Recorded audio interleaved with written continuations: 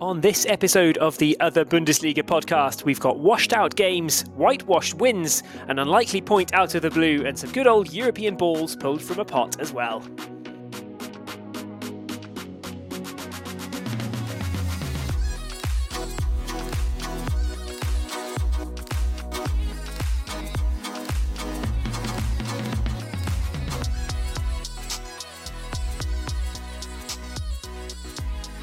Hello and welcome to another weekly episode of the Other Bundesliga podcast. We've got league games and European draws to discuss on the pod today. My name is Tom Midler, and with me to discuss the Austrian game this week is special guest and friend of the pod, Anna Konovalova. Anna, thanks for coming on. Yeah, thanks for inviting me. Hello, everyone. Happy to be on the pod again.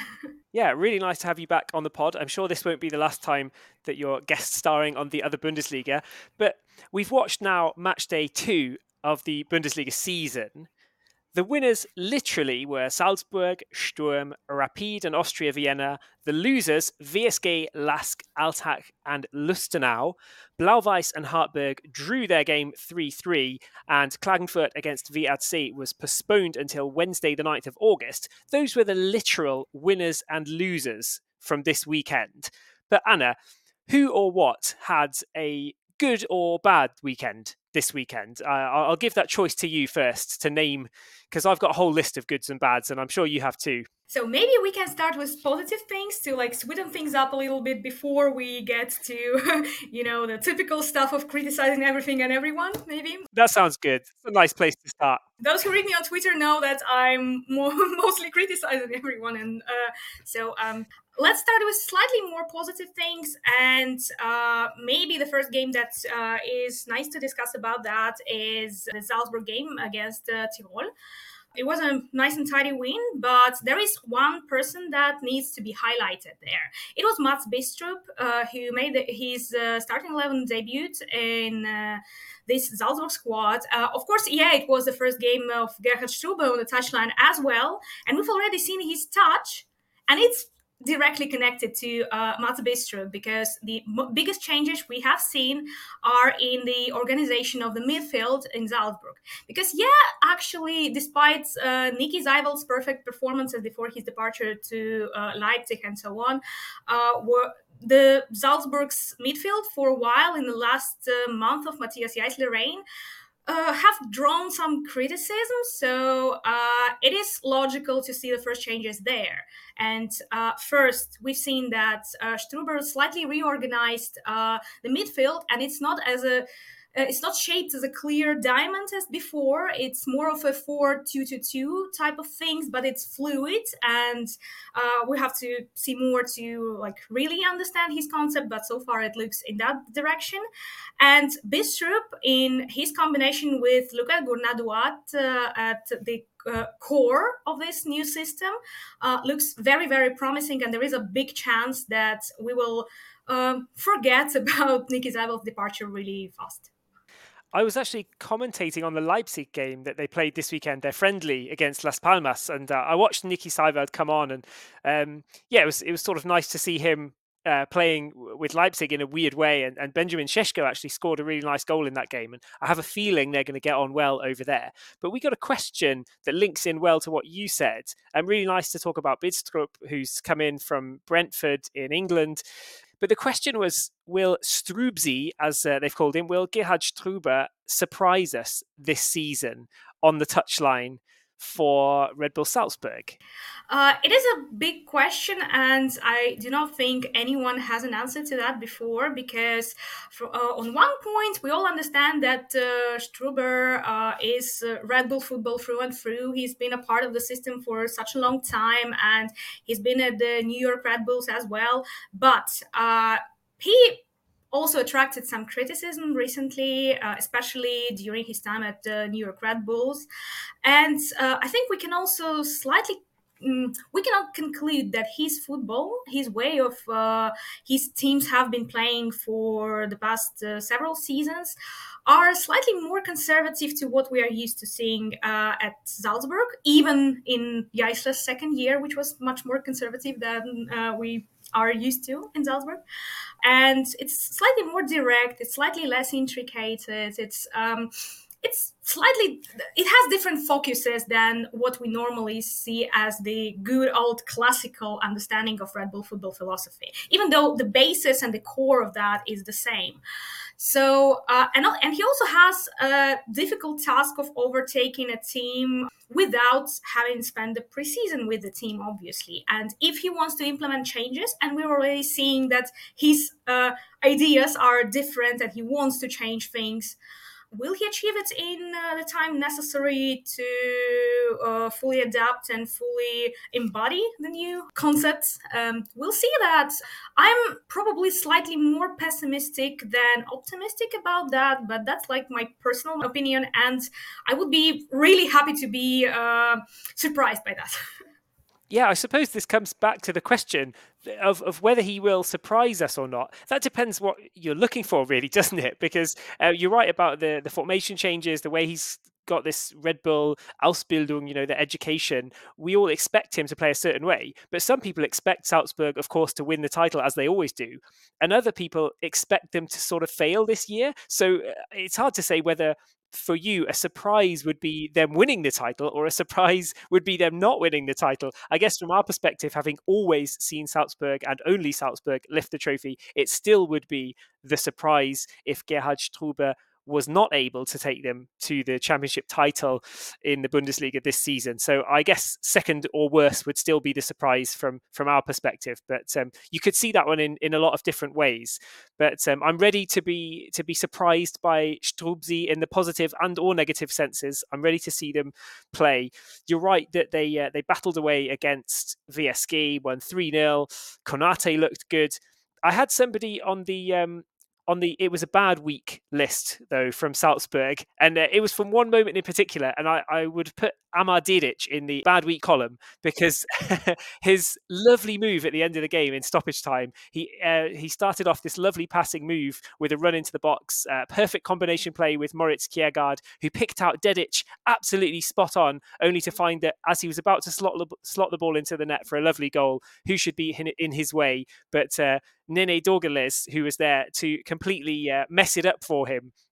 And fortunately for Salzburg, Dorgeles did stick the ball away for 3-0. But you can see in the celebrations when everybody's enjoying the goal, Dedic just turns around and puts his arms out like, what the hell was that? Like, that was mine, man. Like, how could you tackle me in the 6-yard box? Like, that was so selfish. Yeah, that was a pretty funny moment, actually. But not, it wasn't game defining, so maybe we can like put it away, but it was fun nonetheless, in a way. But not for Dedic. But not for Dedic, probably, no. But Salzburg definitely in the good column. 2 wins from 2 for them. Another pretty comfortable one, although they have started with what you'd say are relatively easy fixtures. VSG definitely in the bad column, though. Another loss for them, despite holding out. It was a little similar to Salzburg's first game against Altac, really, wasn't it? Nothing too spectacular. In the end, though, they were able to overpower the teams who are now both at the basement of the Bundesliga table, Altac and then VSG this weekend. But they're both pointless, so they're definitely in the bad column. Did you see anything from Altac or VSG this weekend to suggest anything other than that they'll be down in the relegation battle this season? Yeah, it's actually hard to say. Yeah, both teams make the impression like they are going to struggle this season, and massively. And if we're speaking about VSG, the biggest concern obviously is defense. It has been a point of criticism for a while now. Even last season, there hasn't been a week without anyone complaining about some defensive mishaps and so on. But then again, at the core of their defense last season, there was the duo of Rafael Behunek, who, yes, he had his epic bad days, but when he had good days, it wasn't as terrible, I would say. More good days than bad, in fairness. Yeah.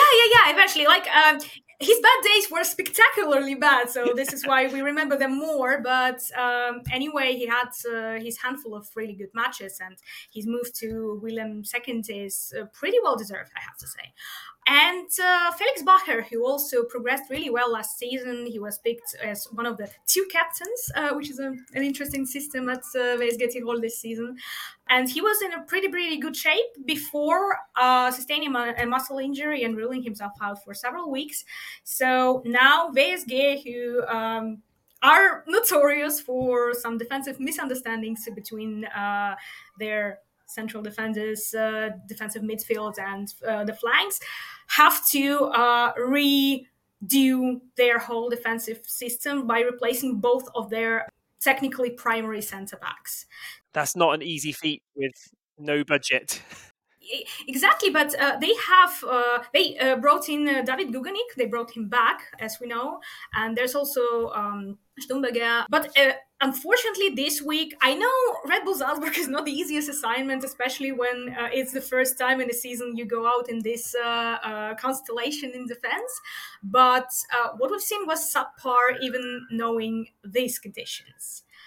We will see if it improves somehow, or if Thomas Silberberger will find a way to do something with that, or maybe they will find some free agents or cheap option to bring in too, because Stefan Koch has mastered the concept of bringing people for basically nothing, and this more or less working during the past years.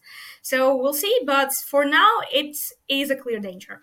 Yeah, and with Thomas Silberberger at the helm, as you said as well, he's a wily old fox, I guess would be the British expression. I'm sure he's cooking something up which is going to turn things around for VSG at some point. They simply just know how to get the job done, even when it looks like everything's against them, don't they? And in the good column for me this week from VSG is at least that away shirt. That's probably my favourite shirt in the Bundesliga this season. I absolutely love that one as somebody with an eye for a football shirt. So I wish them some good luck in their bids to turn it around. We'll talk about Altac a little later as well, because they got steamrolled 4-0 by Rapid.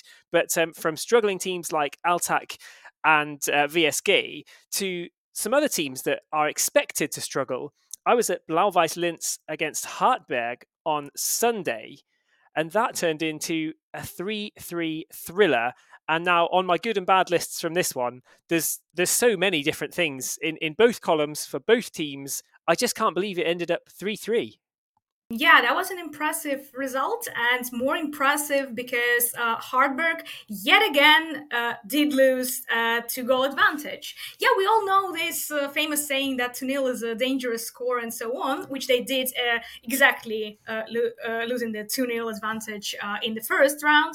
And this time they made it with 1-3, ending with 3-3. And this might point at some problems in many ways, actually, from physicality to leadership to mental, well, not problems, I don't want to point it this way, but maybe some composure in this way. So, or maybe they're just not awake in time for the season. I don't know. But 2 rounds out of 2 with exactly the same mistake is the same. But then again, kudos to Blau-Weiß Linz for using this chance. And especially kudos to Ronny Waldo, the Liga 2 legend, absolute legend, who has been like the key player in the second division for several seasons in a row. And finally, at 30-something years, he got to the Bundesliga. Well, he's actually second attempt, because he was an Austria Vienna player in 2017, but played 0 matches because of a nasty pubic bone inflammation back then. And he was sent to the reserve team in the third tier back then. And right now, he is finally here in the Bundesliga. And in this game, in this round, he scored his first Bundesliga goal and had his first assist. Yes. He was a key part of this Blau-Weiß Linz comeback. I have to say, Hartberg, for most of that game, looked pretty good. I don't know what to make of Hartberg. And Marcus Schopp on the touchline at 3-3 was just so confused. And I have to say, I'm confused as well, because I think he's got them playing quite good football, but maybe they're trying to take too many steps or sort of run before they can walk a little bit, because it was 3-1, another good performance from Hartberg. He's essentially been unfortunate to see them go 1-0 down with the penalty right at the start of the game. And then there's the controversy there of, was it a double kick from Tobias Koch? Maybe it was. It's really, really hard to see that. But they obviously got a little bit unlucky with that. You saw all the Hartberg players were putting their fingers up saying 2-2. He kicked it 2 times. And when you see the reactions like that are completely unified, you sort of know that the players all saw it. There was a bit of an injustice there. Anyway, they recovered from that well. scored 3 goals. They were looking really comfortable. They even missed a penalty in the midst of that as well, with Providence having his spot kick saved by Schmid, who might be a bit under fire in the Blau-Weiß Linz goal, actually, because they just brought in Andy Luxe yesterday. That was sort of announced during the game, just as a side note there. But anyway, Hartberg cruising at 3-1. I really thought they had it wrapped up. Ronivaldo pounced on a loose ball, started a little move out to the right, finished it off. Really nice to see. And we thought at that time, 85th minute, it might just be a consolation goal. But of course, we also knew that Hartberg were fresh from throwing away another 2-goal lead just a week ago, and that there's a bit of belief crept back into the stadium in its first home Bundesliga game, I should say. So Blau-Weiß Linz's first Bundesliga home game in 26 years, and the first one ever at the Hoffmann Personalstadion, which was a really nice experience, if a little bit windy, I have to say. So it was a little bit windy there, but yeah, lovely little stadium. And like I said, belief grew at 3-2 then, 85th minute. And as you mentioned, not only did Ronivaldo score the 3-2, he assisted the 3-3, which was Julian Gullis, the captain who'd been dropped after his performance against VAC. He came back on and kind of bundled the ball just about over the line. It was far from a clean goal, but 2 goals in 3 minutes, and Blau-Weiß Linz had levelled it at 3-3.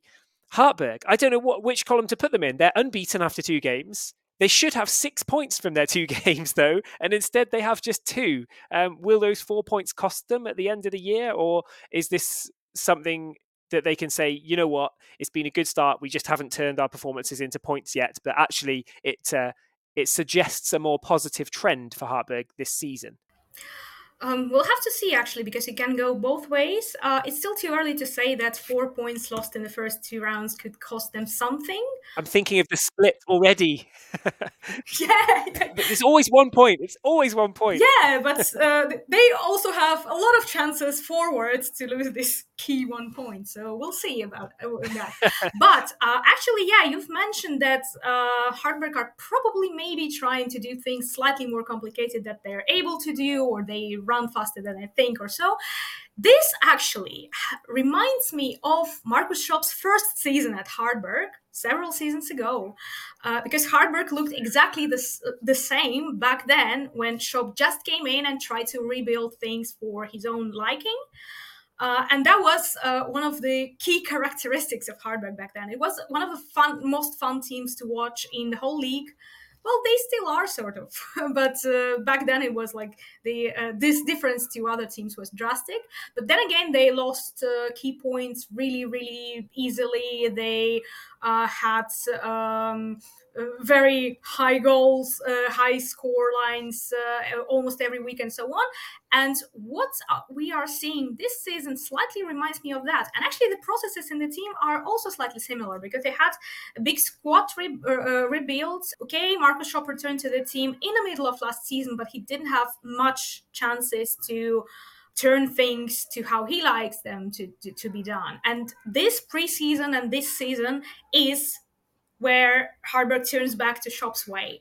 And maybe this is exactly the process we are seeing right now. It could well be. The reason I brought that up was just because of the way they gifted the ball away for what turned out to be Blau-Weiß Linz's 2-3, the Anschlusstreffer that got them back on the hunt for that unlikely looking point. It was a real gift when you're cruising at 3-1 up.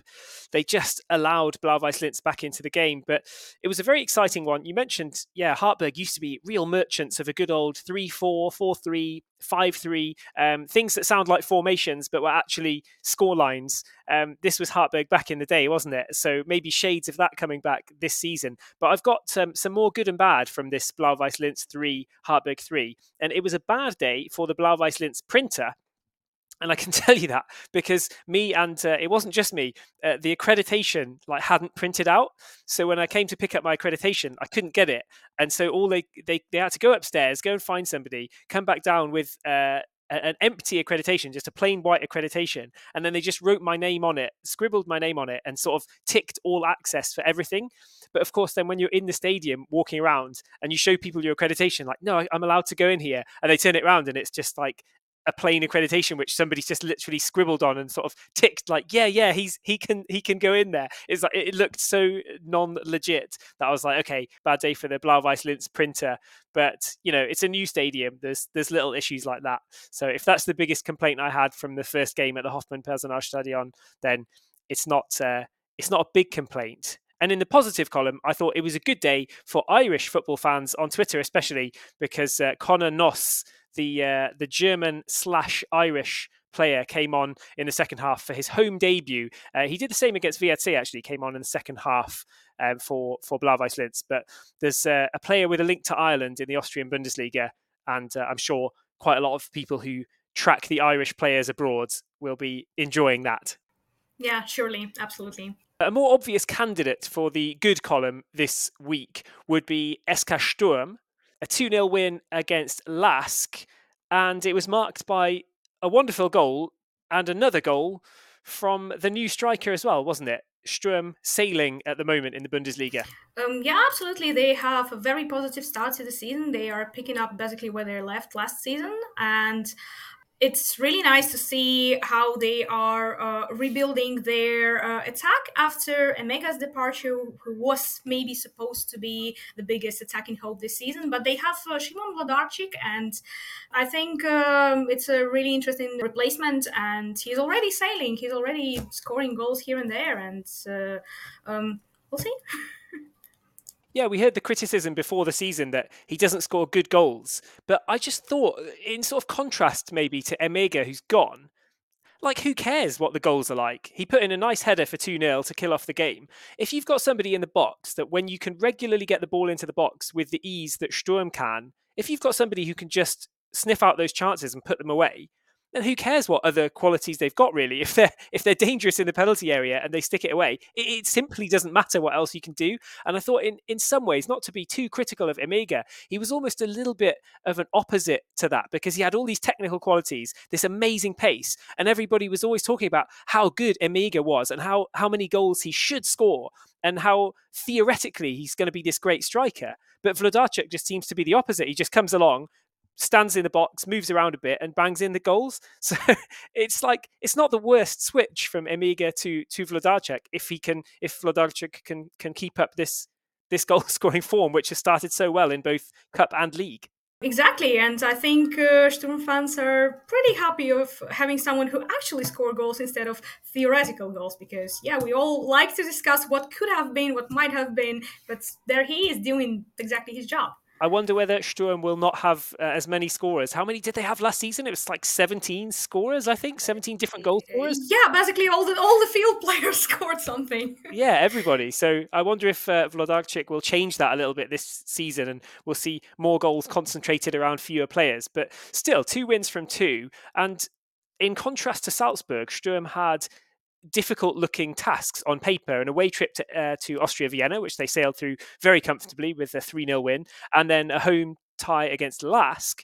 So last season's second v third, and it was Tommy Horvat who scored that wonderful goal. I don't think he was even supposed to be a starter, was he, Tommy Horvat? But Prass picked up a last-minute knock, I believe. Horvat came in and just once again was the thorn in the side for Lask, because it's not the first time he scored a stunner against Lask at the Merkur Arena. Yeah, exactly. He's having really good luck and really good skills to perform according to that luck.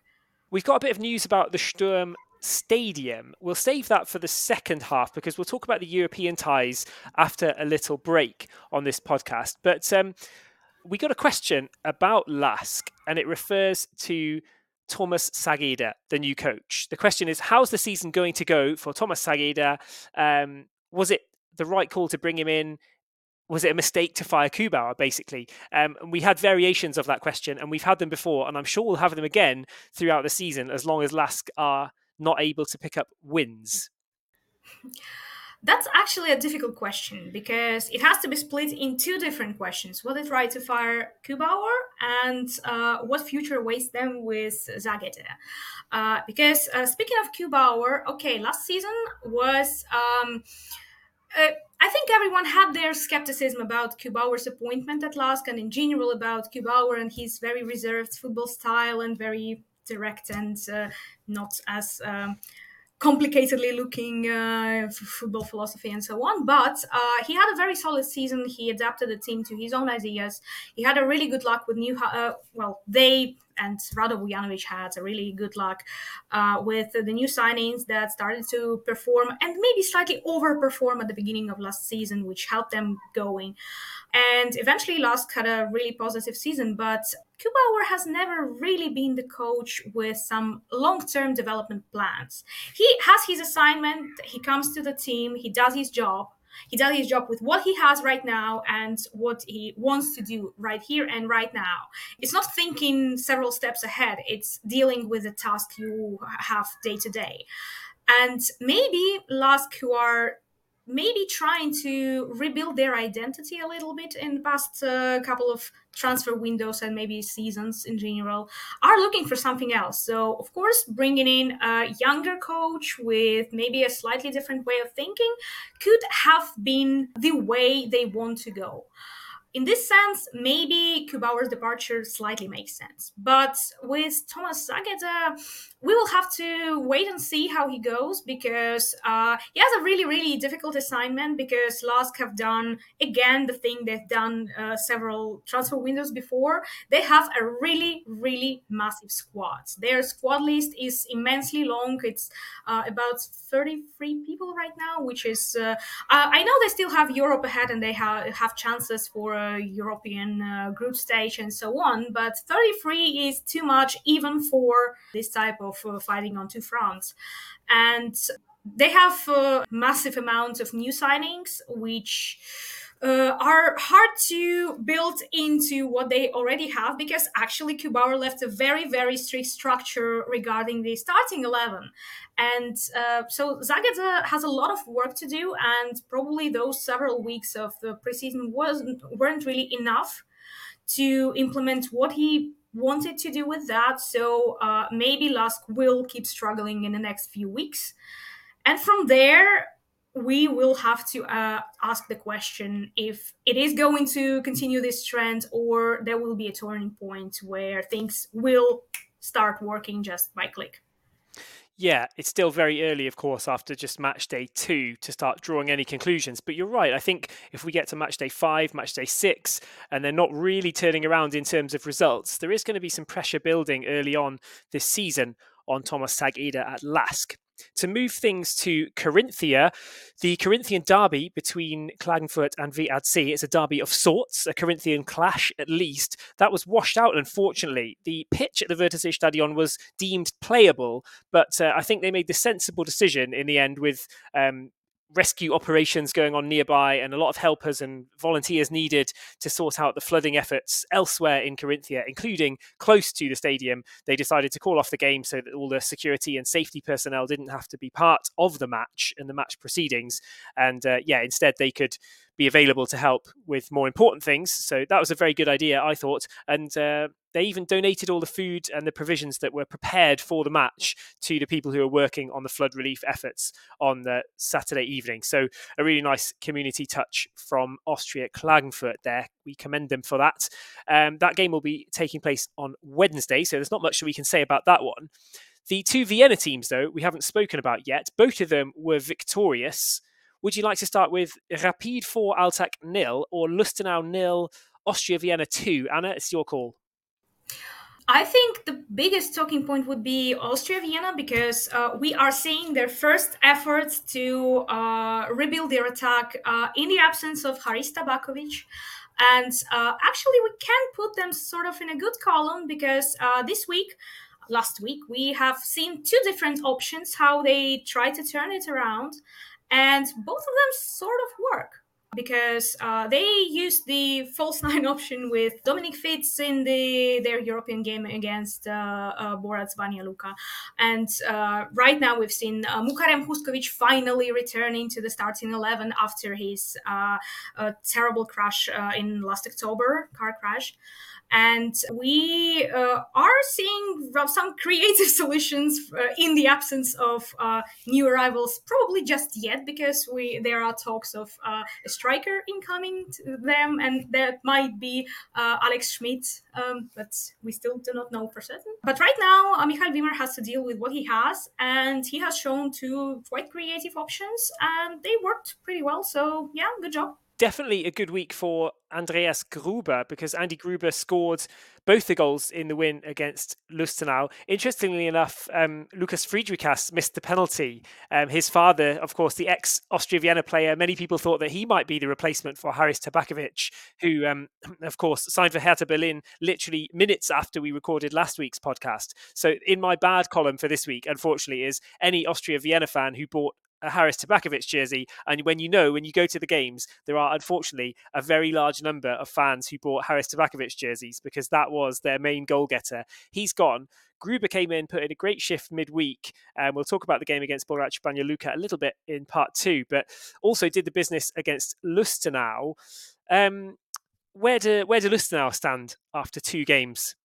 So they have picked a point against Hartberg yet again, as we've already discussed. But in general, they seem to have like a slightly complicated start of the season, and mostly thanks to their quite conservative transfer policy, because they are still not having almost enough players to fill their matchday sheet. They're the opposite of Lask. Yeah. We have two completely different approaches. Of course, in Lustenau's case, it's also connected to their partnership with Clermont in France, because it's their 3rd season or maybe 4th season they are working together. And normally Clermont sends several more players on loan at the very end of the transfer window. We already have several players back from Clermont. For example, Yadali Diaby, who's there for his not the first season he's there, but Lustenau are still in the wait of who and how their squad will look. So Markus Mader has basically is basically doing his job yet again, working with what he has right now without thinking of next week or next weeks. So probably this start is absolutely in order for them, especially with the season predictions and so on. They don't have enough players. They've got 1 point. Lask have got too many players. They've also got 1 point. Austria Vienna got their first win. Rapid Vienna also got their first win, 4-0 against Altac. And in my good column there are a few players. Simon was actually at that game, and he's the one who said there's a real feel-good factor coming back. It feels a bit different. They're playing in a different way to last year, just in terms of the energy almost, the mood, the vibe being really different. And we saw that even in the 1-1 draw against Lask. They were very impressive, and they had the chance to build on what was ultimately a disappointing point in an easier home game then against Altac. But they did build on that indeed with that 4-0 win. Nicholas Kuhn, who I really liked last season before he got injured, really a key cog in that Rapid offensive midfield area. He got 2 goals. Jonas Auer got 1 on his birthday, and Guido Burgstaller got his goal in the 12th consecutive home competitive match for Rapid, a club record. So, I mean, you can't say fairer than that, can you? 12 in a row, whatever way you spin that, 11 Bundesliga games in a row, 12 competitive games in a row. There's no way you can see that as anything other than a very impressive run. Yeah, Burgstaller has been an absolute key player for Rapid, and basically at times in the last season he was their only lifesaver.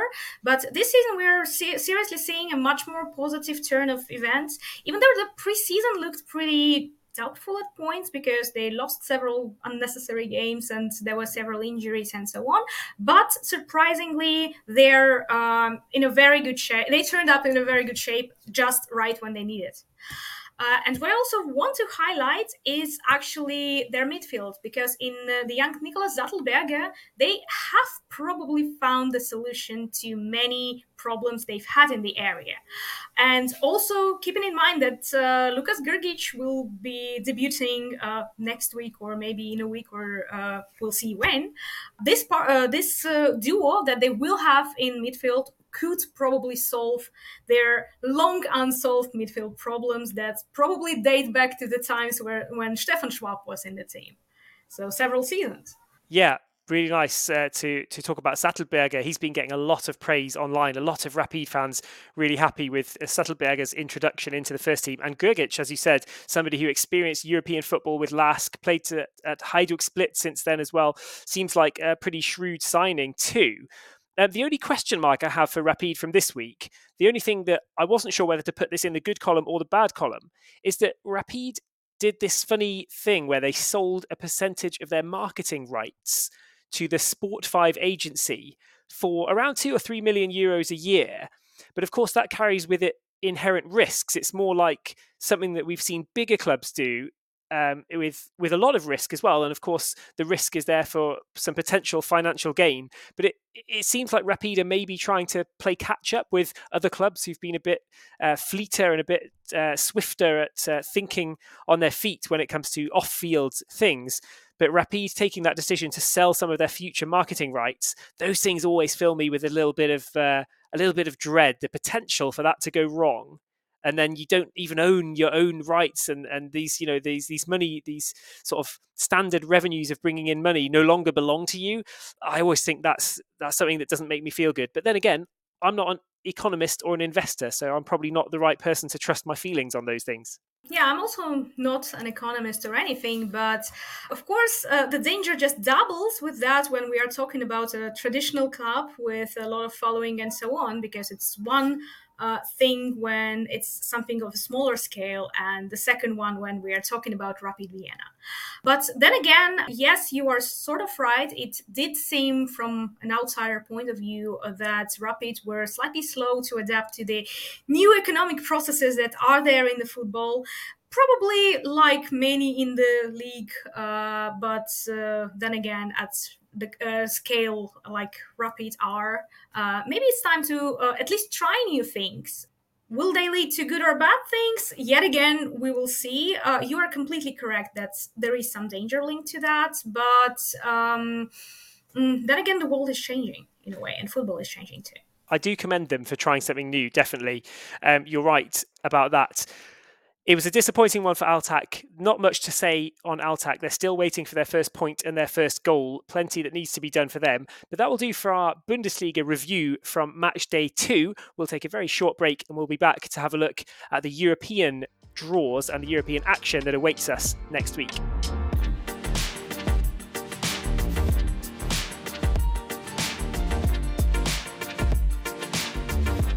Welcome back to part 2 of the Other Bundesliga podcast. We did have one European game to briefly look back upon last week, and that was a fairly rare European success for Austria Vienna. They went to Borac Banja Luka, they fell behind, but they responded brilliantly and they won 2-1, and it included Andy Gruber getting 1 goal and Andy Gruber setting up another, a brilliant finish for Manuel Polster, and they ended up running out 2-1 winners, 3-1 on aggregate, a comfortable win in the end, even though it didn't seem like it for a lot of the 90 minutes. Yeah, exactly. Austria Vienna created some problems for themselves, basically, and then was up to the task to solve them. But the thing is, the road doesn't end there. It's just the beginning of the European journey, and the journey seems pretty difficult because Legia Warsaw waits ahead. And after that, maybe because we are talking on Monday, and we already know the further development of their European path. There is Omonia or Midtjylland. Which can be worse, but can be better in one way or another. Yeah, it's not too bad compared to some of the options, Omonia or Midtjylland. It's definitely a tough call. Midtjylland's a very well-established European team over the last decade, but I have a feeling they're not quite at the same ebb as they were a few years ago. So I don't know if they'll be any more difficult, perhaps, than Legia will be to get to that stage. I'm not sure how I feel about Austria's chances against Legia Warsaw, really, first. I'm also slightly skeptical about their next assignment rather than the one that comes after that. Because Midtjylland have, they have this amazing concept of trying to be one of the youngest European teams in Europe. We've seen that somewhere at some point here in the Austria, but Midtjylland are sharing the same philosophy and the view, but in the past season or so, they have been far from brilliant, I would be honest, from what I've seen. So Austria Vienna's biggest problem is in Warsaw, and this will be clearly a season defining task for them. Very much so. Yeah, a really, really good test. It's a winnable tie for sure, but also one that wouldn't be a shock if they were to lose it, given their results, especially when you think that they got beaten so comfortably by, for example, Lech Poznan last season in Europe. It's a good test of how much they've grown under Michael Wimmer early on in the season and how much they can cope with this kind of European pressure. So, that brings with it both things. If they do get through that test, they'll be full of belief against Midtjylland or Omonia. But they've got to get there first. And at least we can say that the win, both home and away, against Borac Banja Luka, not only brought a couple of little percentage points for the European coefficient for Austria, but it also will do them no harm at all when they look towards the tie against Legia Warsaw. For everybody else, as you said, the date that we're recording, we've just had the draw with all the future potential opponents. So we know how the lineups look for the rest of the qualifiers now. Let's go from Austria to Rapid. Their outstanding task right now is Debreceni of Hungary.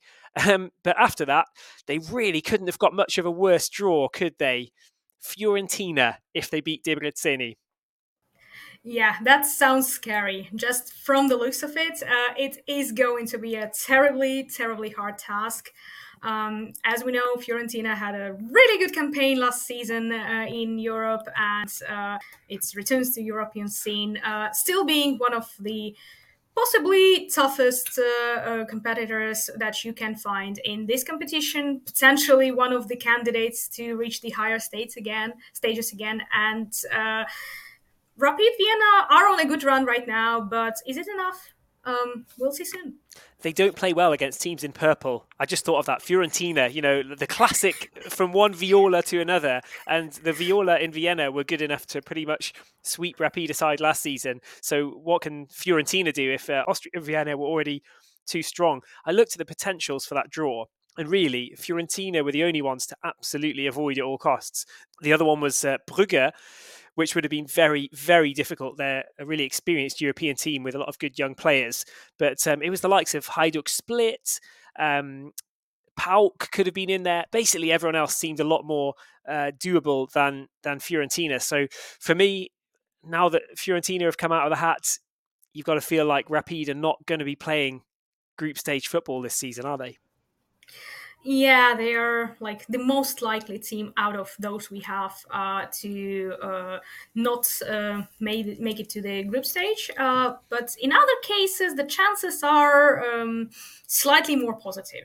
That is true, and at least what Fiorentina has going for it is a massive game. Whether they win it or lose it, Rapid v Fiorentina at home is as good as you could have expected from, or even hoped for like a group stage game or even maybe a knockout game. So it's a pretty cool tie against the losing finalists from last season. You mentioned the other opponents perhaps have a little bit more of a chance. Lask in the Europa League qualifiers have drawn either Zrinjski Mostar, a place that I'd really like to go, so I hope they get through, or Breidablik, who saw off Austria Vienna a couple of seasons ago, didn't they? It was in 2021, and actually Breidablik also won against Sturm in 2013. So they're sort of Austrian killers in a way. Oh dear. So we'll definitely hope for Zrinjski Mostar then for Lask. Again, a good test for them and their new players. Perhaps this is the one stage of the season where having close to 40 players to call upon will help them for European games. There's no tiredness or early season struggles there in terms of finding fit players at Lask. And you've got to say, Lask have been punching above their weight and they've done well in Europe in recent seasons. So although, Mostar or Breidablik will not just roll over in these games, there's reasons to be hopeful for Lask. For Sturm, moving up to the Champions League, of course, their first outstanding task is PSV Eindhoven. That's going to be really, really difficult. But maybe you would argue that now the balls have been drawn, PSV is a tougher proposition than what would come in the next round, which would be either Rangers or Servette. If you look at the potential draws there, Rangers and Servette were perhaps one of the best ones. Yeah, it's similar to what Austria Vienna have. Like their main hurdle is right now. After that, Rangers and Servette at the current Sturm stage of development are doable. They do not look like absolutely impossible opponents or anything. And of course, in all of these cases, anyone can expect interesting games, but it is a realistic task if the PSV games go according to the plan. Yeah, as you say, first and foremost, PSV.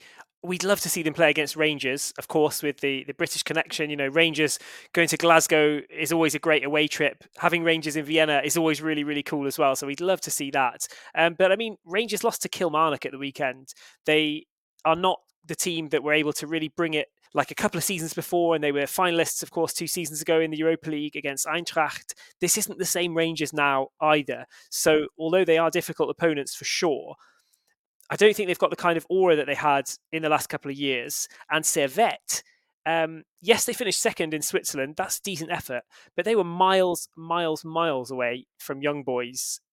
I think there was a gap of 16 points at the top of the table. So although Servette were second, they kind of narrowly won a league well below Young Boys in Bern. Yeah, something like that. In Switzerland, the process was more of who fails the most out of the competitors for the second place. So this is why we are seeing Servette so high up in the qualification rounds for Champions League. But then again, it's a big question who comes as the winner from this tie. But all of the options are actually optimistic yet again, as I've said. But then again, Sturm have PSV to focus on.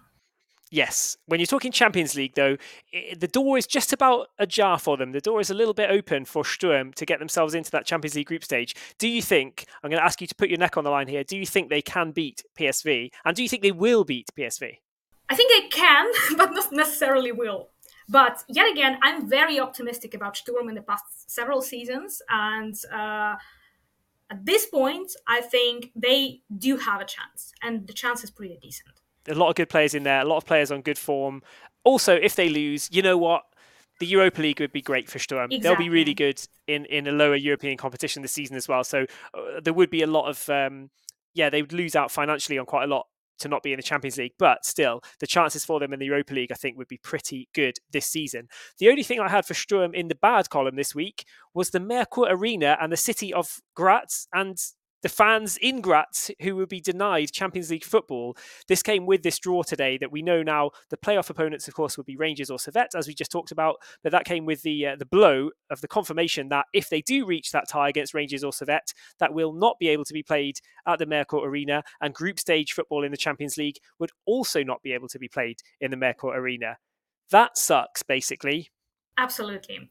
But eventually that was coming for a while because Merkur Arena, as we know it, is a pretty outdated stadium and that is lacking maintenance for quite a while. And that has been a reason for many debates in the past several years because many people, including the club, are convinced that the company that services the stadium, Messe Graz, is not really exceptional at doing their job.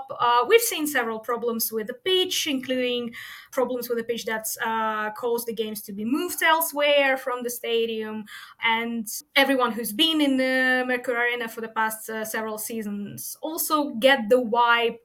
And it is pretty logical that at some point UEFA had to intervene. And from the news we've had today, I probably understand it as they requalified there as a category 3 stadium in Europe or something. I'm not really fully sure they had the 4th category, but I think they had it before. So they lowered the category. So probably this is what happened because you need a category 4 stadium to be able to play playoffs and group stage of the Champions League. And actually, it's interesting that the main reason for this reclassification is the media area. So the biggest problem that UEFA are citing in their decision is the lack of proper equipment and proper infrastructure in the media area for both writing press and TV compound. But actually, this is a very, very high standard requirement for the fourth category in for UEFA classification. So this is a massive problem. It's just interesting that it's the only official reason for this.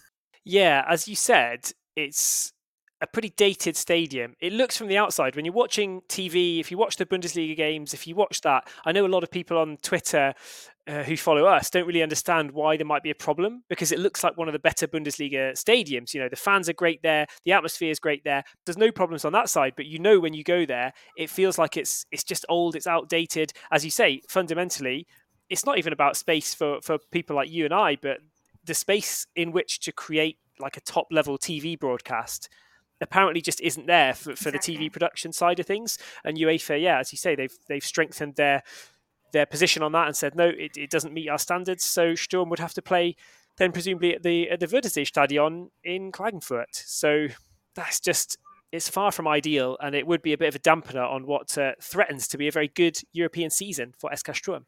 Yeah, exactly. Because of course, Klagenfurt is not that far from Graz. You can easily organize shuttles for fans. You can easily use public transportation, which is also not as bad in between these two cities.